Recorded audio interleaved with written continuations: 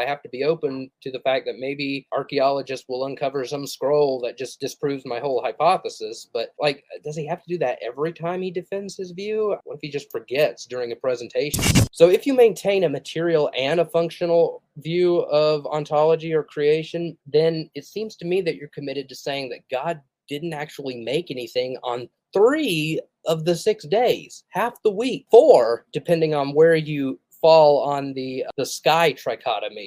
We have to ask, what kind of material creation account is this if it doesn't have God making anything material for half the week? To me, you could read days 3, 5, and 6 as being about material origins, but whether or not that's function only, it really has to be informed by the exegesis of the rest of the text. Because in isolation, you can see, there's nothing inherently out of context, nonsensical about, let the earth bring forth animals. There was no animals and then they popped out of the ground. You don't need every last person to hold to a functional ontology instead of a material ontology for Walton's view to go through. We just have to show at minimum that it was the dominant view.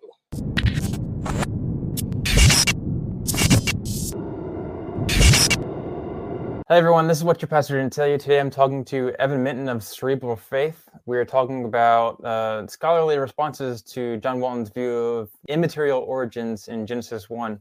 How you doing, Evan? Tell us a little bit of your background and just your podcast, YouTube channel, all the stuff you're doing right now. Yeah, my name is Evan Minton. I run a web-based apologetics ministry called Cerebral Faith. It is turning 10 years old this August. And I started it as, it started out as just a blog. I had been studying apologetics for a year and a half after having a crisis of faith, talking to skeptics on the internet and then bringing just a whole bunch of objections I couldn't answer. And I had doubts and I prayed about it. I said, God, if you're real, give me, show me. And so I was led to Lee Strobel's books, and I read them, and that kind of opened me up to a whole world of scholars like Craig Evans and William Lane Craig and J.P. Moreland and all sorts of apologists that gave philosophical, scientific, and historical arguments for the truth of the Christian worldview. And so I'd been reading all sorts of books on arguments for God's existence, the evidence for the resurrection of Jesus. And I was using what I had learned to dialogue with skeptics. And on the internet, I found that I had to sort of address some of the same objections over and over and over again. I'm like, this is rather cumbersome, having to type all of this out every time. Mainly, this is something I have in common with Tim Stratton of Free Thinking Ministries. Mainly, I just started the blog so that I could write out my thoughts on something. And then if somebody brought it up in an online discussion, I said, hey, I wrote about that over here. Go check it out. So I wouldn't have to just type out the same things over and over again. And I did that from 2012 to 2018. And I started noticing that a lot of people have podcasts, and a lot of apologists and biblical scholars and theologians have podcasts on biblical stuff. And I thought, I think it might be good to start a podcast. I might be able to reach more people that way. And so I did. That's been running from, I think, 2009, early 2019 to the present. And then in 2020, I decided to start a YouTube channel because I noticed a lot of people when it comes to free online content, I get the impression nowadays that most people go to podcasts and YouTube rather than written articles. I'm sure there's some people who still read written articles, but I think mainly if I want to, reach a whole bunch of people with my content, I think, YouTube and the podcast is where it is. And I talk about a lot of different subjects. I talk about arguments for God's existence, like the Kalam, fine-tuning, moral arguments, ontological arguments, talk about the reliability of the New Testament. I defend the minimal facts argument for the resurrection of Jesus, talk about the problem of evil, and I talk about ancient Near Eastern biblical stuff, like some of the stuff we're going to be doing tonight.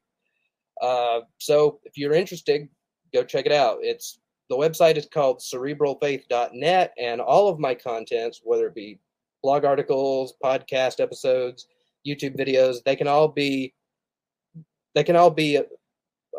consumed from that website. Awesome. Yeah, no, it's pretty funny to do all this considering, I've been following you for a long time and, finally getting to talk to you. So it's a lot of fun. So specifically, I wanted to talk about kind of like our goal for what we wanted to do today. Obviously we talked about like, what scholars kind of like the objections that scholars have brought up in regards to John Walton's view of immaterial origins. So, firstly, the main goal was to, one, give additional arguments if if the objections maybe aren't are maybe missing something or maybe clarify views, and that'll help people understand the view better, but also give obviously the audience an ability to see what the scholars are saying. Why do people disagree with Walton in some regards? I do like looking at objections to Walton's view, because especially the functional origins aspect of it. There are more people who take the temple inauguration aspect view. It's not the majority, but it has a substantial following in Old Testament scholarship. But when it comes to that, Genesis 1 is not about material origins. That gets a lot of pushback from a lot of people. Walton and myself and you, we are definitely in the minority. And when one holds to a minority view, I like to look at, like, why do people disagree with this? Because it seems true to me, but is the majority for a good reason? And I've looked at a whole bunch of objections to what I like to call the Waltonian view, but it's just I haven't found one that has been convincing enough yet for me to abandon it in favor of some other interpretation of Genesis 1. Yeah, no, that's definitely a good idea to look at the objections, and but I see this as even just an opportunity to promote the view, even if I'm not going to say that I'm 100% certain of anything like that, but that it definitely needs to be talked about more, I think, in my opinion at least. So yeah, Evan, you want to possibly give us a brief overview of how Walton sees Genesis 1 in regards to immaterial origins, and I guess you can throw in a little bit of temple inauguration part in there too if you want to, real quick.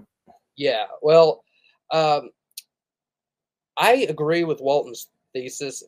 My view, I think he doesn't go far enough. I think he doesn't. Right, I don't think he recognizes like the temple. The polemic aspects that the author is taking shots at other creation myths, other theologies. But that's a minor criticism. But like, yeah, Walton views, and I agree with him on the stuff he does affirm, that Genesis 1 is not about scientific facts. It's not about material origins. It's not.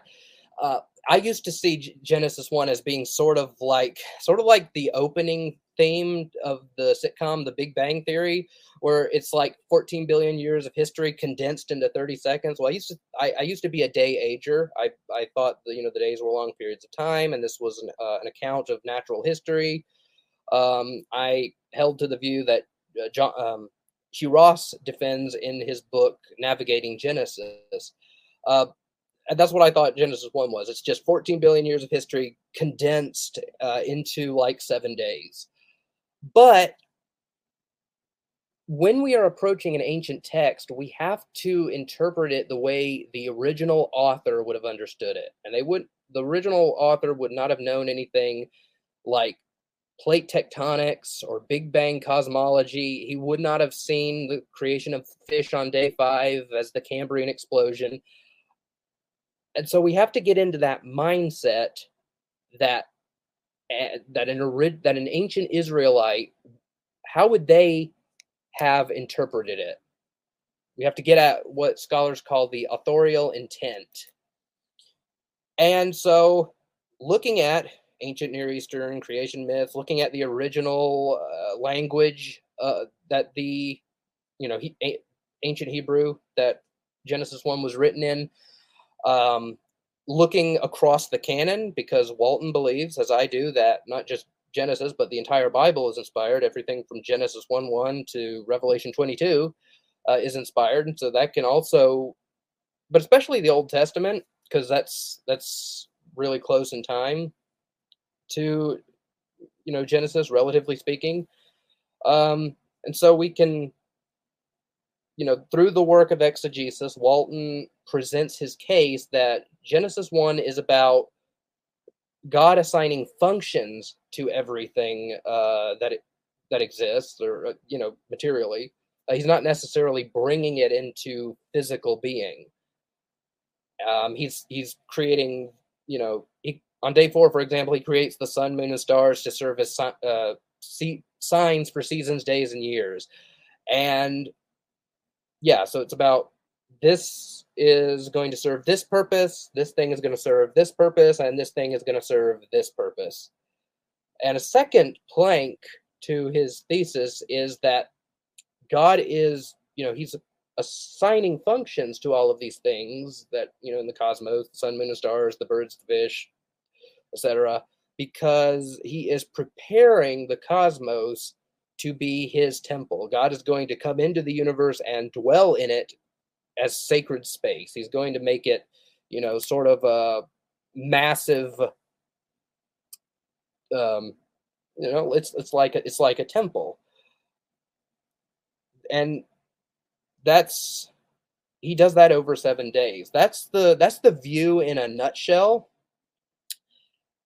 And obviously we're going to get into more of this as the video goes on, but that's pretty much that's pretty much like condensed, nutshell, bite-sized what the view is. Yeah, and I'll just add real quick that you can check out me, and I'll have 2 links in the description. One of a video or link you can, one of a video of Evan's that you can check out, and one of mine. I interviewed John Walton on the very topic. And as far as to people new to this subject, might seem crazy to some people. Just for very, very brief, we would say that this is what we would argue is we can see from the text as well as from the culture. So Walton and others would argue that the ancient cultures, when we read their other texts in the same time period, in the same locations, what we see is them also seeing things as creation accounts coming from immaterial origins, not like the creation ex nihilo that we see today in a lot of these discussions. So, for example, in day 1, day 4, there's definitely no creation ex nihilo in regards to material creation, simply because the ancients wouldn't have seen stars and the sun and all that as same as we would. They wouldn't see as big balls of gas. It'd be light. Light is not a material object to them. So anyways, so let's keep going. So the first thing we wanted to talk about, first, I guess, list of objections was from Noel K. Weeks. Now, he's not alive anymore, but he used to teach at the University of Sydney. I found this extremely interesting because, he definitely takes a scholarly approach. He's got a very good background of the material. And he's also very clear. Like, there was only a few times where I had to reread it. It made a lot of sense to me what his arguments were. What would you say the pros of his article were that you saw? Well, I would say that the pros is that he introduces like a couple, I'd say maybe 2 or 3 objections that I thought were actually potent. I had to stop and think about them for a little bit. Like I didn't just have an answer right away, as is the case with a lot of anti-Walton articles I read. Some of them were really weak, but some of them were rather potent, and it was definitely something. They were definitely new. It wasn't just like the same old that I'd come across like a dozen times already. So, but as far as like what I think is wrong with the arguments, I'll obviously save that for when we get into it. All right, cool. So I'd say we're not going to read the whole thing. It's pretty long, but I'll get into kind of summary as we go. So the first part he talks about is how we don't really, well, he makes the argument that, we don't have an exhaustive amount of text from the ancient Near East. So if we're going to be able to say that, all the cultures around the Israelites during that time period saw creation as creation in regards to function instead of, like ex nihilo material creation, that the other cultures saw that. And Walton's argument is basically that all the other cultures saw that, so we should argue that Genesis 1 is in the same way. Weeks says, our written evidence is crucially biased towards one particular area, Mesopotamia, the land of the Sumerians, Babylonians, and Assyrians. That is because of the durability of the text written on clay tablets. So essentially we're reliant on, specific forms, mediums of what the texts have been preserved. So we don't have an exhaustive list. All right. So it is commonly claimed that Mesopotamian literary culture was diffused throughout the ancient Near East. That is because Mesopotamian cuneiform texts from the second millennium and earlier have been found in Syria, Anatolia, Palestine, and Egypt. While the diffusion is not in question, its significance is. So just to be clear, he's not questioning whether, all these texts in the second century are widespread. Like, we have a lot of texts from this area, in this regions. In the second millennium, the cuneiform script was adapted to write Hittite and Hurrian. Furthermore, Akkadian was adopted as the language of international diplomatic correspondence, so that the Egyptian Empire and its Palestinian and Syrian vassals corresponded in adapted forms of Akkadian. Since the cuneiform script and Akkadian were taught using literary texts, that means that scribes being taught to write would be copying Mesopotamian scripts, and such instructional texts have been found in Egypt. It is a reasonable assumption that all across the area between Mesopotamia and Egypt, scribes were copying Mesopotamian texts. There was at least enough interest for some Akkadian texts to be translated into Hittite. We have no idea how deeply these Mesopotamian texts penetrated into the mind ethos of the locals. So basically, he's saying is, while it is widespread in the second millennium, which is 2000 BCE to 1000 BCE, it's one specific medium for the most part, and that it was written on, and we don't know that all of the local, the laymen of the time period would be familiar with these texts. So essentially, if we want to say that everyone in that time period have had a specific way of thinking, but the only texts we have are one specific people group or class of people, then we can't say that everyone thought that way. All right. So in the first millennium BC, however, we find a different situation. Cuneiform and Akkadian are not attested outside the homeland, aside from monuments reflecting Assyrian and Babylonian conquest. Our suspicion is that Akkadian had been replaced as the international language by much easier to write Aramaic, which, because of the perishable materials, has not survived. Since the majority of scholarly opinion, whether rightly or wrongly is not the issue at the moment, would place the writing of the Old Testament in the first millennium and even late in that period in regards to the Babylonian exile. The existence of cuneiform texts in Palestine a millennium earlier may not be relevant to the theories of its composition. So basically to say that if Walton cites a bunch of texts from, the second millennium BC, that it's irrelevant because the text was written in the first millennium BC. Just adding it all up, and he's like, my basic point is that citing texts without concern for the unresolved questions is not good scholarship. And I found that kind of like a weird comment, almost like he expects us, like Walton, to mention all of this every single time he has that conversation.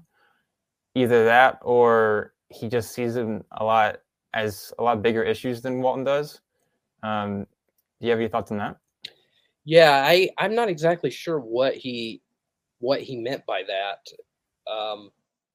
That was a point of interpretive ambiguity. I guess what you said is just about as good a commentary on that as any. Well, do you think that these issues are big enough to mention for Walton? Like he has to cite like all of these like ambiguities where we don't know with certainty that we have all the texts, or there could be texts out there that we just haven't found, or we just lost a lot. So maybe they thought differently than what the text we found. Like, I guess he could mention it, but if he wants to like make sure that he doesn't overstate his case, like say, yes, that based on what we have, this extant text, this is the conclusion I've come to, but I have to be open to the fact that maybe archaeologists will uncover some scroll that just disproves my whole hypothesis. But like, does he have to do that every time he defends his view? I don't think so. Like, what if he just forgets during a presentation, or what if he like, I don't know. Yeah, it to me, rephrasing the argument in my own words, it seems like to me that Weeks is like claiming that given the many texts that have been lost to history, can we really be sure that everyone in the ancient Near East was united on holding a functional ontology with the corresponding understanding of what it means to create something? Your ontology is going to inform you on what it means to create, but create to bring something into existence. Well, what is existence?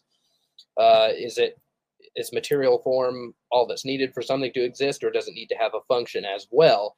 And we don't know how many people of the laity were reading some of these texts, and a lot of the texts that that survive, the ones that didn't survive is just as big, and maybe some of those held to material ontology. To me, I think what would be devastating to Walton's view is a functional ontology being a given in the ancient Near East, is if we have like a lot of texts that undoubtedly have a material ontology, or could not be construed to only be about functions. Now, it is true that people can have different views and ideas of things. For example, in Jesus's day, there was the party of the Sadducees, who did not believe in the resurrection. They didn't even believe in souls or angels. Then there were Pharisees who believed in the resurrection, souls, angels, and they disagreed with each other. And in the modern day, you have a lot of different competing views on things. You have a lot of different competing views on cosmology, on science. Even though it's the norm, not everyone holds to Big Bang cosmology and evolution. Not everyone holds to a spherical Earth. The Flat Earth Society is a thing. And so I think it might be too daunting of a task to try to prove a universal mindset of the ancient Near East, like every last person who was alive at that time thought this way. In fact, it might be unreasonable. I think really all that's needed for Walton's proposal is to go through is if a functional ontology is at least the dominant view. Even if you can find some exceptions here and there, even if there were maybe more exceptions that didn't survive, if it's at least the dominant view, well, that shows, well, this is the general thought. Just like, somebody 3,000 years from now could say, well, most people at that time believed in a spherical Earth. Yes, there are these people who who believed it was flat, but given how many people did believe the Earth was a sphere, it's very likely that, I don't know, Barack Obama or Bill Gates or whatever famous person is being talked about in the history books, he probably held to that view. And let me see. Let me look at my notes. What else? No worries. Yeah. Also, what recently? Well, not recent. Well, relatively recently, like last fall. I had Old Testament scholar Ben Stanhope on the Cerebral Faith podcast, episode 118. It's not on YouTube. That was before I decided to fuse the two. It's episode 118. Ben Stanhope responds to Terry Mortenson's article, Reading Genesis, A&E Hermeneutic versus Plain Meaning. Ben Stanhope told me that he's read lots of creation myths outside of the ancient Near East, and they all lend themselves towards a function-only sort of view. And I transcribed a bit of that yesterday. He said this at like 49 minutes into the episode. He said, quote, "When I was in college, I went and I got several books that just contain creation myths from all around the world. And this is before I think that Walton had even published. I didn't even have this on my mind, but I remember being distinctly disappointed because I was expecting to open these up and it would be like in ancient Greek creation myths very where they were very often concerned with material formation of the cosmos, but in every other creation myth, every other civilization, they aren't. They're typically concerned with function, just like Walton claims that Genesis 1 is. That's not just the ancient Near Eastern stuff, that's all around the world. That just blew my mind. As a modern person, I was just so disappointed with that expectation that I was bringing to these ancient texts from Papua New Guinea or Australia or Africa and so forth. Those authors and those native cultures did not care about my concerns about what they thought about the material formation of the cosmos. End quote. And he then said that he couldn't remember the title, but the author's last name is Sproul, and that he cited it probably 15 times at the end of his book, Misinterpreting Genesis. I looked it up, and the book is by B. Sproul. It's called Primal Myths. It's produced by New York, Harper and Row in 1969. If that's the case, I think that would be a strong rebuttal to Week's claim. Again, we don't need every last person to hold to a functional ontology instead of a material ontology for Walton's view to go through. We just have to show at minimum that it was the dominant view. And maybe a different approach we could take is that we don't even have to say that most people in that time period took like a functional approach to how they saw the world. I think we can also say that most scholars would, maybe more liberal than others, but most scholars would say that and on the topic of Genesis 1, that it was written like either around the Babylonian exile or any time around there. In that case, all we have to do is show that the Babylonians had a functional orientation of the world.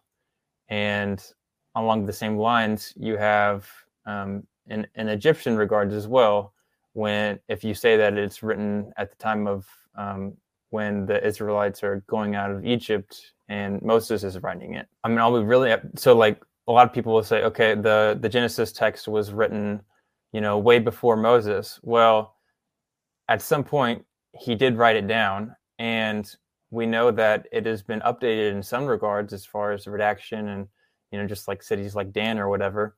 And we know with pretty much certainty that the language was updated in general because we have older texts from like the Song of Moses, where right when they come out of Egypt, where the language is a lot different than the rest of the book, which it's a lot older. It's a lot. So linguists will say that, it's most definitely part of a different time period, definitely older than the rest of it is. It just wasn't updated. So we know that the text was definitely updated in some regards. And in that case, it's just like, okay, well, why couldn't that one part of the text, the Babylonian, the functional orientation, have been added later? Do you have any thoughts on that one? Yeah, I think that's a good point, because like it's not really debated among scholars that Old Testament scholars, that is, that the Bible in the Old Testament in general is interacting with like the Baal cycle and some of Israel's neighbors. I mean, I like to say that that's how the prophets did apologetics. Like they didn't have to establish the existence of God like we do today. They just had to establish the supremacy of God. And they would do that by taking titles from different deities and saying, well, yeah, God did that. He's the cloud rider. He's the one who killed Leviathan and so on and so forth. And yeah, I think that is, I think, all you have to establish at minimum is to say, well, the ones that Israel was specifically concerned with interacting with, if they held to a functional ontology, then even if it isn't the dominant view, I think it is. I think I read other creation myths from around the story, and then you have those ones that Ben Stanhope said he'd read from like Australia and Africa. It just but yeah, I think you make a good point. But like I said, like it doesn't have to be every last person. Like not everybody today holds to a spherical Earth. but most of us do. A good bit of us do. It may be, or it may be more like the split between intelligent design and evolution. It's kind of a, but you can make a probability judgment. Exceptions aren't, if you find like one exception, it isn't like going to just shatter the whole hypothesis. Yeah. Well, and I mean, of course, we have the biblical text too, so that is definitely the immediate context. Yeah, that's also important, and I'm going to be talking about that with regards to some of his other arguments. How it's like Okay, cool. he seems to Yeah. like a lot of the time he seems to think that like the A&E cultural context is like the only thing that's the view has going for it. I get that impression. I find it interesting that just in regards to the second millennium text, he doesn't make an argument for what is missing, like giving us possibilities or like why we should think something's missing. It's just we have no idea how deeply these Mesopotamian texts penetrated into the mind and ethics of the locals. So it's just like okay, it's possible. It's like okay. Yeah. Um, With that, mm, I also, this is not something that I wrote down in my notes, but this is something that occurred to me now. It's like maybe it's not that people are getting the idea from the text. Maybe the texts are the result of the widely held idea. Like that's interesting. people thought this is what creation means. This is what existence means, and that's just reflected in their texts.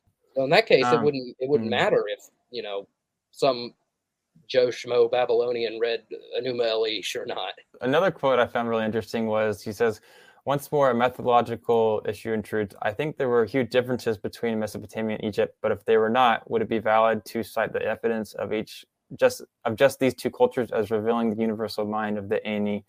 So that kind of gets into what we're talking about. Like, I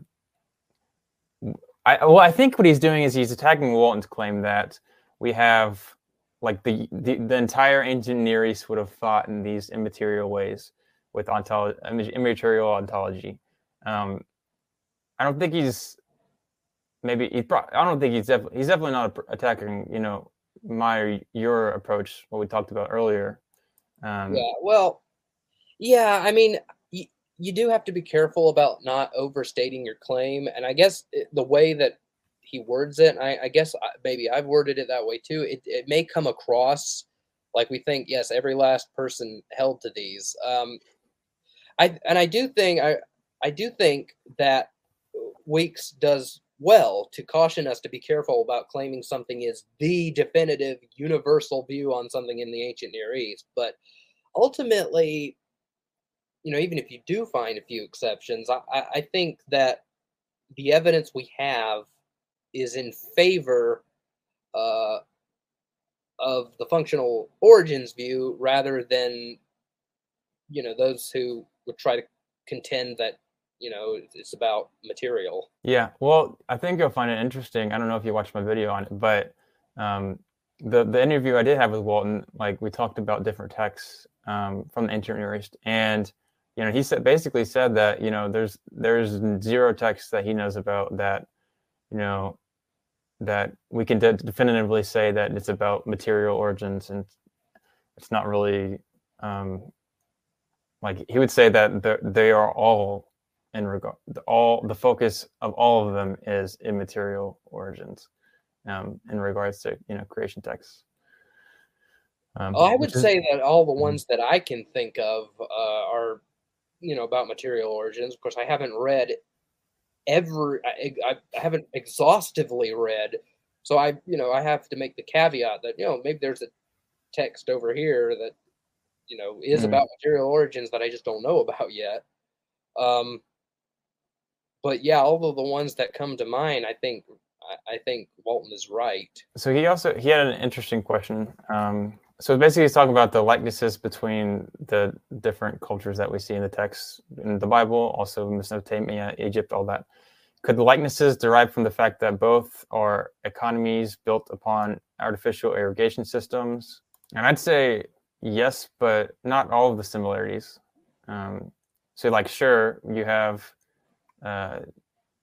these interesting, like the flood narratives and how they can come back to a universal idea that there was a lot of water, a lot of flood. It was specifically Egypt and other nations where a lot of their economy was based on the Nile. So, it's the end of the world if that floods over. But I don't know. What do you think? Could the likenesses that we see in these other cultures, could they simply just have derived from economies built on artificial irrigation systems? Do you think that?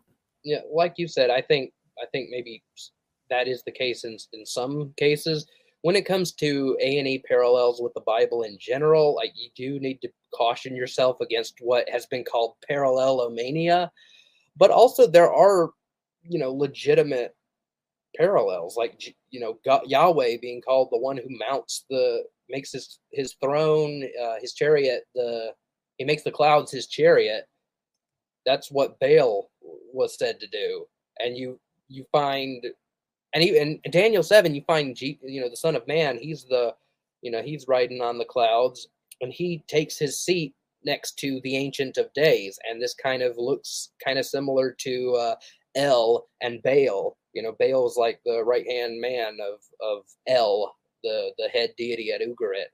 And and we know from the historical narratives in the Old Testament, Baal was like the number one rival of Yahweh. The prophets just had so much trouble trying to, like, whenever the Israelites wanted to commit idolatry, like Baal was number one on their list. So you take that into consideration also. How much would in the context of polemics like that, how likely is it that they would want to interact with that text to kind of put Baal lower on the spiritual hierarchy and exalt Yahweh? So you have to look at exactly what the parallels are. Is it just is this a little bit like this, or are the parallels big enough and numerous enough and striking enough where you can say, yeah, there's definitely interaction here. Yeah, and of course, Genesis 1:11. I don't know your thoughts about that. I interviewed Inspiring Philosophy the other day, and he was talking about how Genesis 1:11. So there's a lot of what seems like similarities between other texts. Obviously Enumerated-ish, how the sons of God seem to be very similar to Upkalu, and Tower of Babel seems to be, and obviously Nimrod is very similar to, definitely has Babylonian, what seems like influence to the text. Seems like that's what was in mind when they were writing it. But he doesn't actually think it was copied or they were looking at the same text when writing it, but just that there were these cultural influences that wrote it. There's like definitely themes.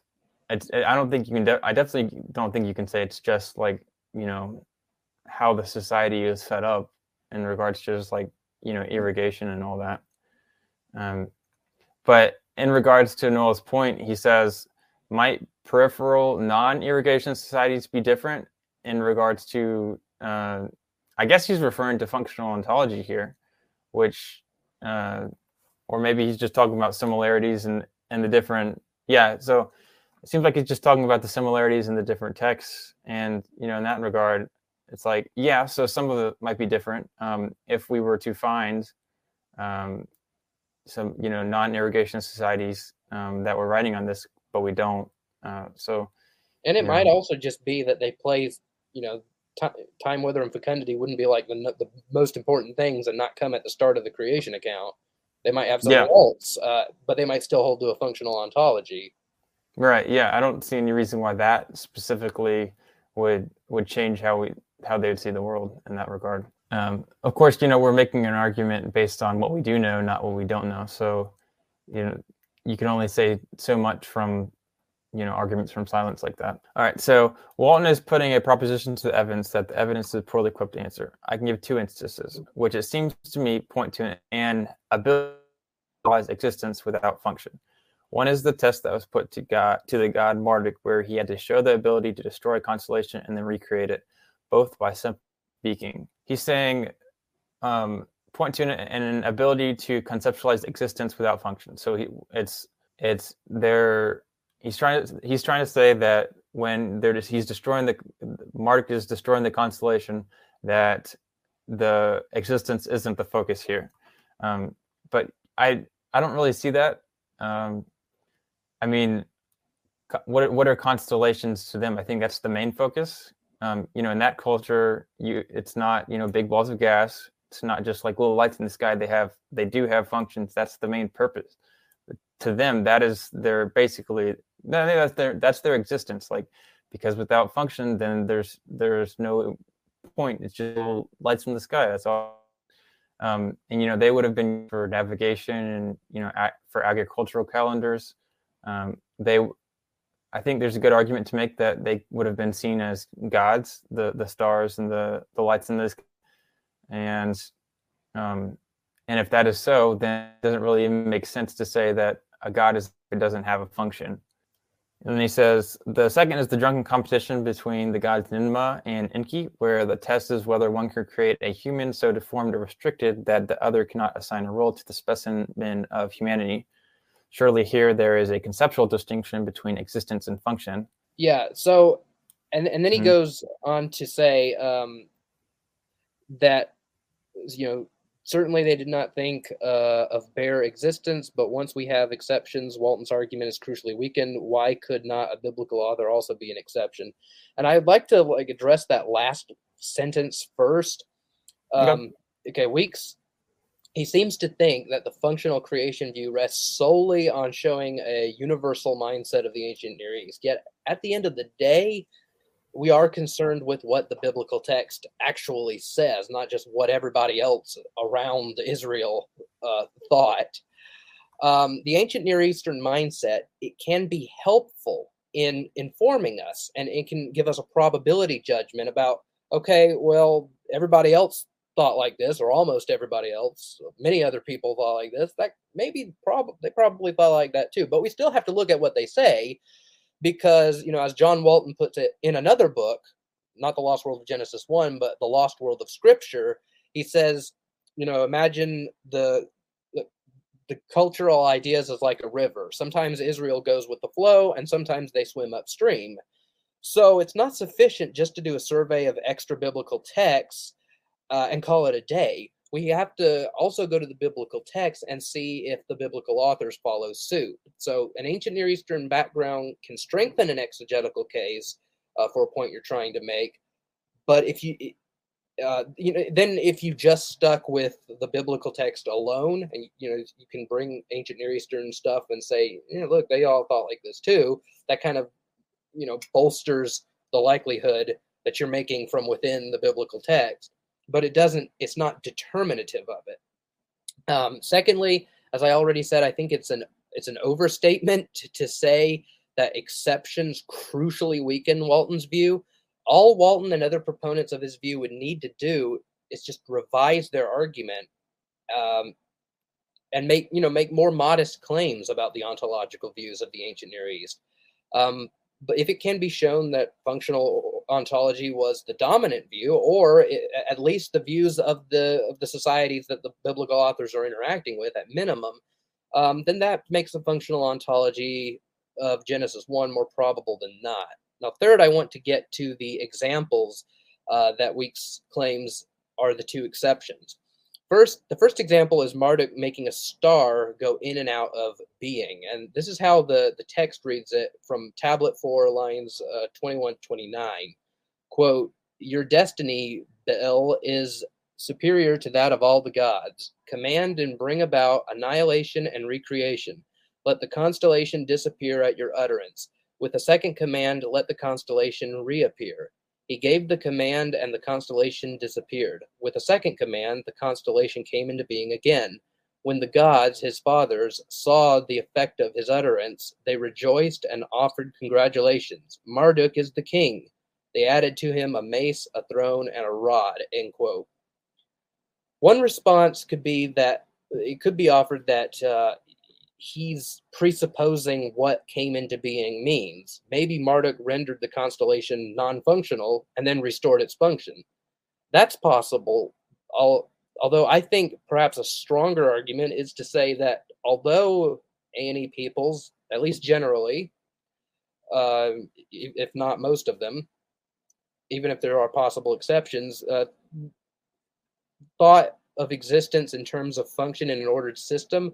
Nevertheless, they weren't completely unaware of material creation. Obviously, they knew that not everything they saw was eternal and like had always been there in a physical sense. I mean, babies are born, houses and temples are built, trees are planted as a little seed, and then boom, you have a tree that wasn't there before.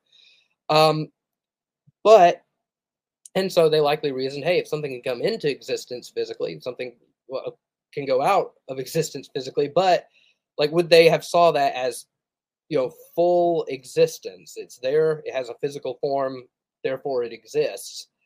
That's really the contention here. Walton is arguing, or I guess the question that is being posed is material composition all that's needed to say that something truly exists in the ancient mind?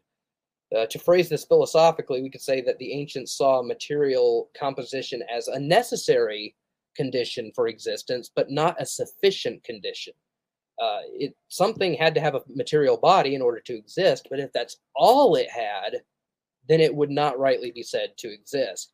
So with that in mind, notice that if you physically annihilate something, you've not only removed its physical being, you've taken away its function as well. If an arsonist reduces a house to ashes, then it no longer functions as a home. Material form is logically prior to function, which is logically prior to its existing.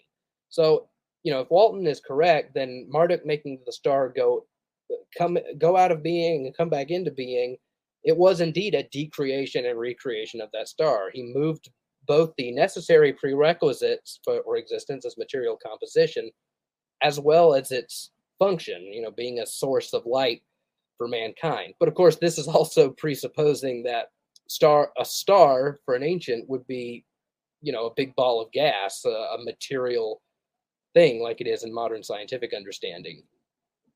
I think the same thing can be said about his second example. Ancient peoples knew of things coming into being and physically going out of being, and even the way I talk about this, it portrays how the material ontology I have. But was this enough to say something was created, that something came into being? Maybe they would have called it something like partial creation. So just to clarify in your answer here, so I'm under the impression that Walton's view is that Genesis 1 is, it's not about material like at all. Sure, you have to have material there, but it's not about material because he'd say that, if you went back the clock right before creation, it would look exactly the same as it did after the creation account. So essentially, in regards to this text, I was under the impression that, when we're thinking about the text, when we're thinking about if they're concerned about functional ontology, the immaterial part of things, that if we can show that the text regards any material component at all, that it disproves Walton's claim. So when you say something like, if the star of the constellation is destroyed, it will destroy the function, but it'll destroy both of those, material and functional parts of it. But I was under the impression that we're only, for the one view to go through, that it has to only be concerned with the function. Does that make sense? Yeah.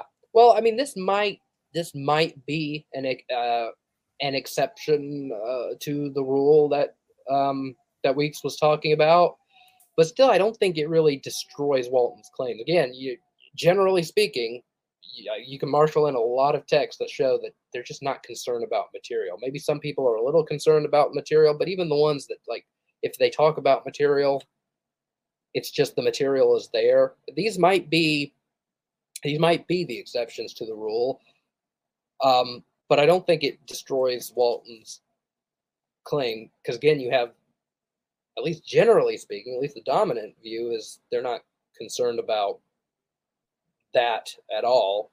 But secondly, Walton, this really relates to like what I find to be the primary criticism that Waltonian critics bring up. They say, well, why couldn't it be both? Yet Genesis 1 is about God bringing material and assigning things their function. And so they concede the functional element, but they say, yes, the material manufacturing is there too. And Walton gives several arguments for why that's problematic. Theoretically, it could be the case, but then when you really get into like the nature of Genesis 1, which is what we're talking about primarily, it's problematic. And I'm going to just kind of speed run through those arguments. So day 1, light and darkness are created. Neither were material on an ancient understanding. They didn't know about photons and wave particles and things like that. For them, if you couldn't touch it, like this bottle, then it wasn't. If it wasn't solid, it wasn't material.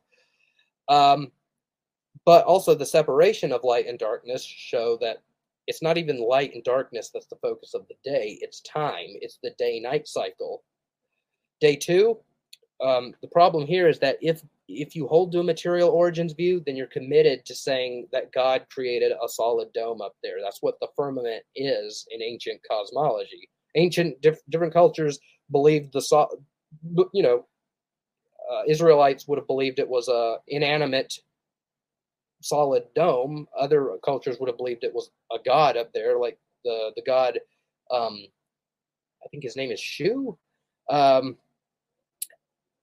But yeah, they all believed that something physical was up there. Well, the astronauts went to the moon. They didn't crash into anything on their way up there. We know there's nothing up there. So if committing another option is to just say, insert modern meteorology into the text and say, yeah, there's physical stuff up there. There's water molecules and cumulus clouds, and there's lightning and ice and stuff. Well, then you're reading modern meteorology into the text, which is an act of concordism. And if committing yourself to bad science or eisegeting good science into the text is something you'd rather not do, then your only other options is to concede that this is about functional origins, God setting up the weather system, or you can just say that the when it says God made the sky, that's an incoherent statement. Day 4, God creates the sun, moon, and stars. That's not material on the ancient Near Eastern understanding. And functions are most explicit here anyway. They are for signs, seasons, days, and years. It's timekeeping. Now, it's true that there could be different astrological understandings throughout the A&E, but I doubt anyone believed that they were big, giant gas balls. They were either like in twinkling inanimate lights that were not tangible, or they were gods or some kind of other spiritual beings. So if you maintain a material and a functional view of ontology or creation, then it seems to me that you're committed to saying that God didn't actually make anything on 3 of the 6 days, half the week. 4, depending on where you fall on the sky trichotomy that I presented. So we have to ask, what kind of material creation account is this if it doesn't have God making anything material for half the week? To me, you could read days 3, 5, and 6 as being about material origins, but whether or not that's function only, it really has to be informed by the exegesis of the rest of the text. Because in isolation, you could say, yeah, there's nothing inherently out of context, nonsensical about, let the earth bring forth animals. There was no animals, and then they popped out of the ground. Right. Yeah. So to keep going, and I specifically wanted to mention in regarding to Ninma and Inky, where they test whether one can create a human so deformed or restricted that the other cannot assign a role to the specimen of humanity. It's interesting. I think this can actually be seen to strengthen Walton's argument, because what it shows is that it shows the connection between existence and function. And it's like, could a God create something with no function? Like, what does that even mean to them? If function is the main ontology, no, a God could not create something without a function. All right, so he said something that I found interesting. He says, Walton is undoubtedly correct in saying that the temples were depicted as dwellings of gods. So at least he understands that, so that's good. He says, Walton also refers to the statement that the Egyptian god Ptah rested after making the gods and other things. However, his rest is not said to be in a temple.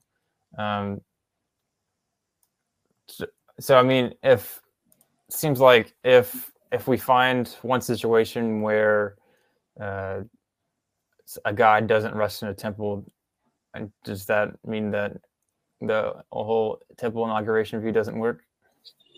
Yeah, I found this. I found this one of the weaker objections. Um, it seems like he kind of sees Walton's view as like if we were to put it in a syllogistic form, it would be one: if a god dwells somewhere, it's a temple. Two, the Bible says the cosmos is God's dwelling place. For example, Isaiah 66:1. Three, therefore the cosmos is God's temple. And then Weeks would go on to refute premise one by this counterexample where a god doesn't rest in a temple. So why say that the cosmos is God's temple? Well, besides the fact that this isn't the only argument in favor of the temple inauguration interpretation, the temple aspect of Walton's view, um, a god can dwell somewhere that isn't a temple, sure, but temples are the normal dwelling places of a god, and at least a god would desire to dwell in a temple rather than any old place. I think a good analogy can be drawn to humans.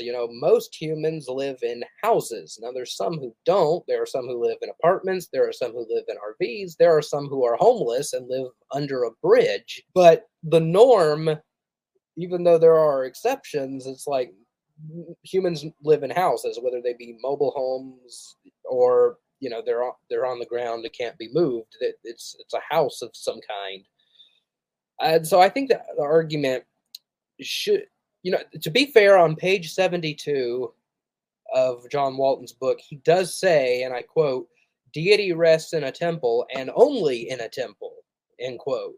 And I think maybe that's why Weeks thinks that his exception is like such a powerful response. But nevertheless, it just seems akin to me, someone saying humans live in houses and only houses. Well, then someone else points to a homeless guy and say, yeah, there, I've refuted your proposition and think that he's done something really important. So let's go here. So we're talking about in the temple inauguration view, we have two texts that we found. One, cylinders of Gudea, 3rd millennium BC, as well as another, the Ball cycle, where a temple was built and the number 7 is used. And Walton makes the argument that because we have these two instances that it associates the number 7 with temples, I guess you have the idea of completeness of perfection of how they would see the temple. And then when we read that in the Genesis 1 account where it's all over the place. I did a video on almost like 21 instances where it could be possibly using patterns of the number 7. It's like, the writer's probably making a point there. And if it's associated with temple, that gives us a better reason to think that it's Genesis 1 is referring to a temple. So let's read this. He says, two cases where the number appears in connection with temple building, this time from two different cultures. One case is from the most detailed description of the temple building that we have from the A&E, the cylinders of Gudea, ruler of the Sumerian city of Lagash around the end of the 3rd millennium BC. Though this is the most elaborate description of temple building, we possess very little spaces devoted to the actual building phase. More space is given to the god's instructions to build the temple and the acquiring of the materials, the consecration of the building, and the accompanying of celebrations. It is in connection with the last that 7 days appear, specifically as the period that peace reigned in the city, which by invocation would be the period of the celebration of the building when the gods were treated to a great feast, which humans also enjoyed. Did you want to respond to that at all? You can There's keep another going. one. I kind of have a whole response to that entire section there. The second case occurs as part of the Ugaritic myth of Baal. We are told in connection with building a temple for Baal that after the precious materials had been assembled, fire raged in the accumulated material for 7 days, at the end of which the temple was revealed in magnificent completion. Once again, the question arises of whether this is adequate evidence of the universal A&E mind. Strictly speaking, the 7 days in Gudea are not days of building, but of celebration. Walt can somewhat nullify the force of that fact by claiming that the biblical text is not about the building of the cosmos, but about the devotion of various parts of it to functions. Nevertheless, the 7 days with Gudea appeared to be after the building is fully equipped and occupied by its divine householders. It is not as though the 7 days are a major theme of the text. They occur in one line referring to what happens in the city during the period of celebration, rather than what happened in the temple. The building of the temple is the theme of an inscription on a statue of Gudea, and once more, the 7 days appear in connection to what happened in society rather than with the temple. No other Mesopotamian temple building text mentions 7 days. The inscriptions of Gudea are not a style that points to cultic use. Actually, the Baal text appears more significant because the 7 days were connected this time to the formation of the temple. Once it was created by this miraculous means, Baal would have occupied it. Yet, if we exclude the Gudea text as isolated and not really relevant, is this one instance in a Ugaritic text sufficient evidence of the universal A&E mind? There are many cases of the use of 7 as a significant number throughout the A&E. The connection of those uses of 7 to the biblical passage is a difficult question. The 7 days in the Baal text may belong to the general tendency for 7 days to appear as a significant period in A&E text, rather than to a specific connection to temple building. Once again, this is insufficient evidence of a general A&E mentality. What do you think? So, I had come up with a response to this, and I just thought, hey, why don't I ask Ben Stanhope what he thinks of this, because he's also, cosmic temple guy. He defends it in his book, Misinterpreting Genesis, How the Creation Museum Misunderstands the Ancient Near Eastern Context of the Bible. He also has some YouTube videos on it on his channel. And he gave a response, which was basically the same response I gave, but it was much more condensed. He was much less verbose than I am. So I'm just going to, read what he said, because it's basically what I said, just much quicker to get through. He said, quote, all of our best and overwhelming evidence that the 7 days in Genesis are related to temple building derives from comparing them to biblical texts about the building of Solomon's temple and the tabernacle. If we didn't have the Baal cycle or Gudea cylinder, the evidence that Genesis 1's 7 days are related to temple building would still be absolutely overwhelming and beyond doubt, and are accepted by virtually everyone I've read on the subject. So is the fact that Near Eastern temples are virtually universally patterned after the cosmos as a rule. These extra biblical cases are merely interesting, suggestive parallels that may contextualize, that may be contextual, or what we can already prove with the Bible. And then he goes on to say that he's read, end quote, and he says his impression was the same as mine. He says that he's read a ton of Weeks' papers, and his strategy is to nitpick obvious gaps in our knowledge that everyone in his field is aware of, in order to give theologians who read his journals he writes the misleading impression that ancient Near Eastern cosmology and the like is a myth with shady, debatable support. And then below that in my notes is my response, which is, that took up like 4 paragraphs, and then I wrote like a whole Brobdingnagian essay. My notes are less like notes and more like essays. Nice. So he responded pretty quickly then to you, huh? Yeah, he responded in a timely manner. Nice. That's funny. Yeah. So I was actually going to find the text. I mean, the Baal cycle. I mean, it's very obviously 7 days. Sure, it is about material. So Walton says that, the texts in regards to the tabernacle and the temple, he would say that he wouldn't consider that a temple until it was inaugurated. And the material aspect of the building isn't the big deal, but it's the inauguration process. And the Baal cycle, it does it does seem to be focused on the physical part of the bricks being formed and all that, perfected, but still being changed, and maybe not bricks, but whatever was on fire. And then the Gudeo cylinder, it says it took 1 year to bring the great stones and slabs, and took another year to fashion them, although not even 2 or 3 days did it let pass idly. Then it needed a day's work to set up each one, but by the 7th day, he had set them all around the house.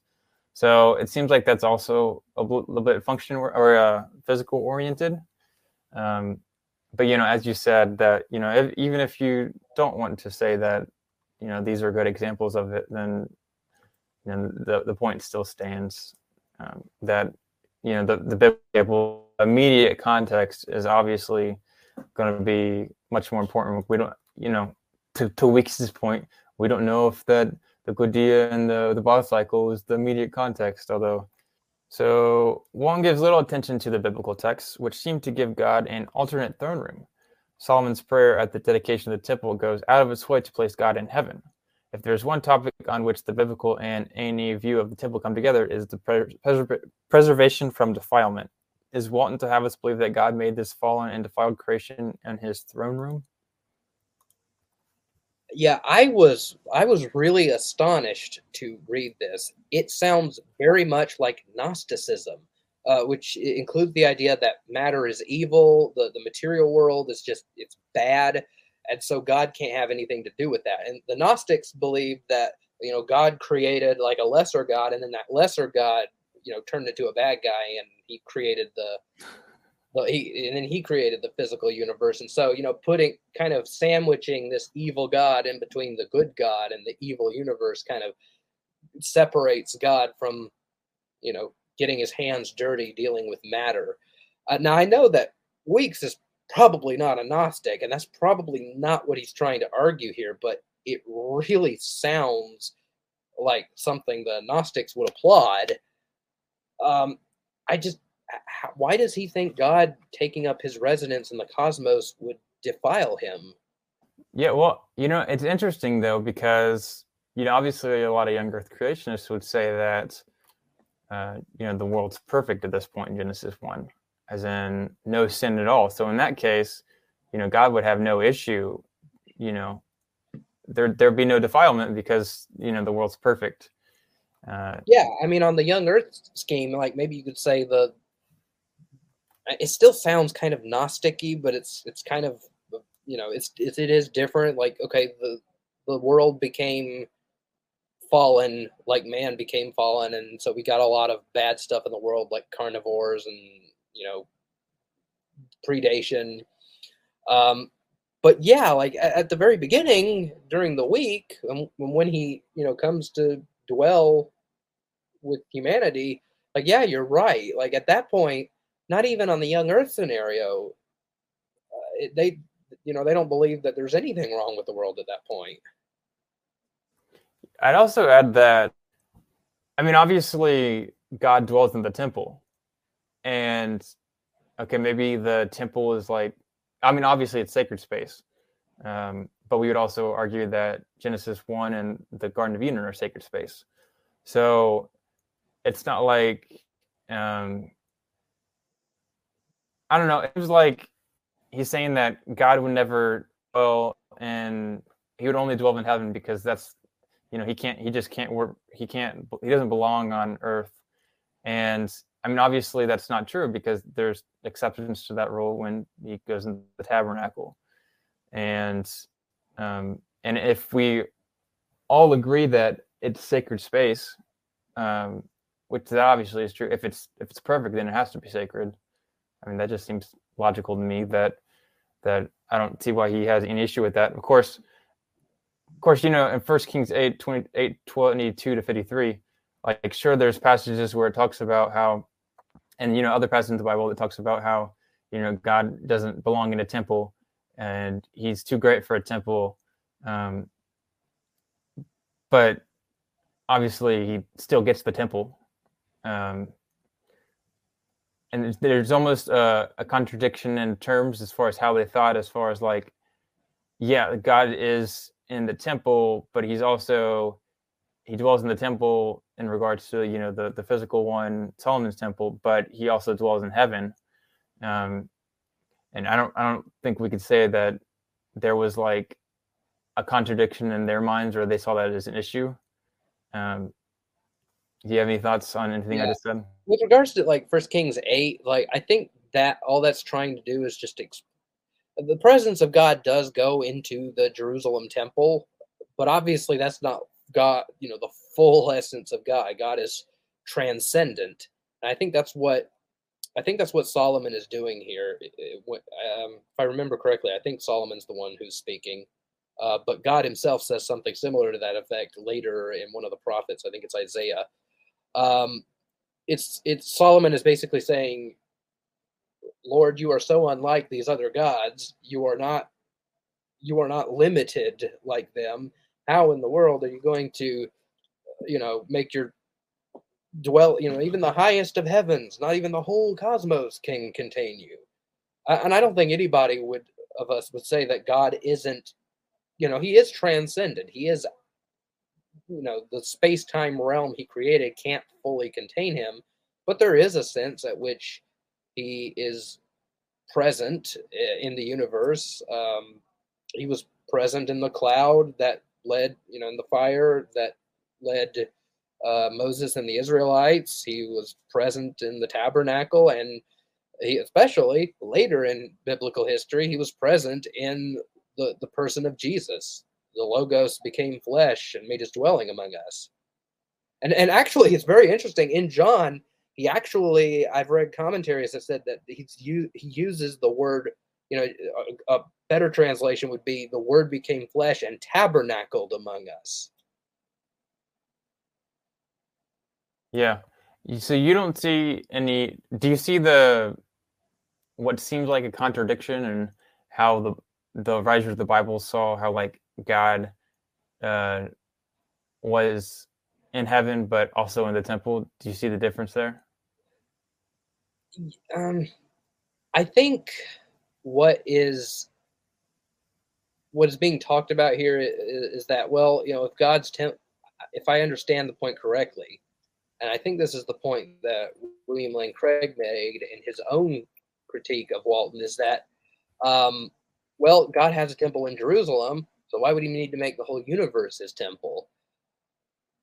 But I think we need to remember that these are two different stages of Israel's history. One is, when everything was the way it's supposed to be, humans hadn't fallen yet, God had come to make his dwelling among humanity with them, and that is going to actually happen in the new heavens and the new earth. We see this in Revelation 21 and 22. But as N.T. Wright would say, the whole project got abrupt. He aborted the project, or he put it on hold because humanity went astray. And so we don't have something like a Garden of Eden nowadays. We don't have that kind of sacred space on earth, not since then. And the Jerusalem temple is the only thing that really came close to that after the fact. Yeah. So I think that's well put. Is there anything else you wanted to add? That's all the notes I had for his article here. Yeah, that's all I've got.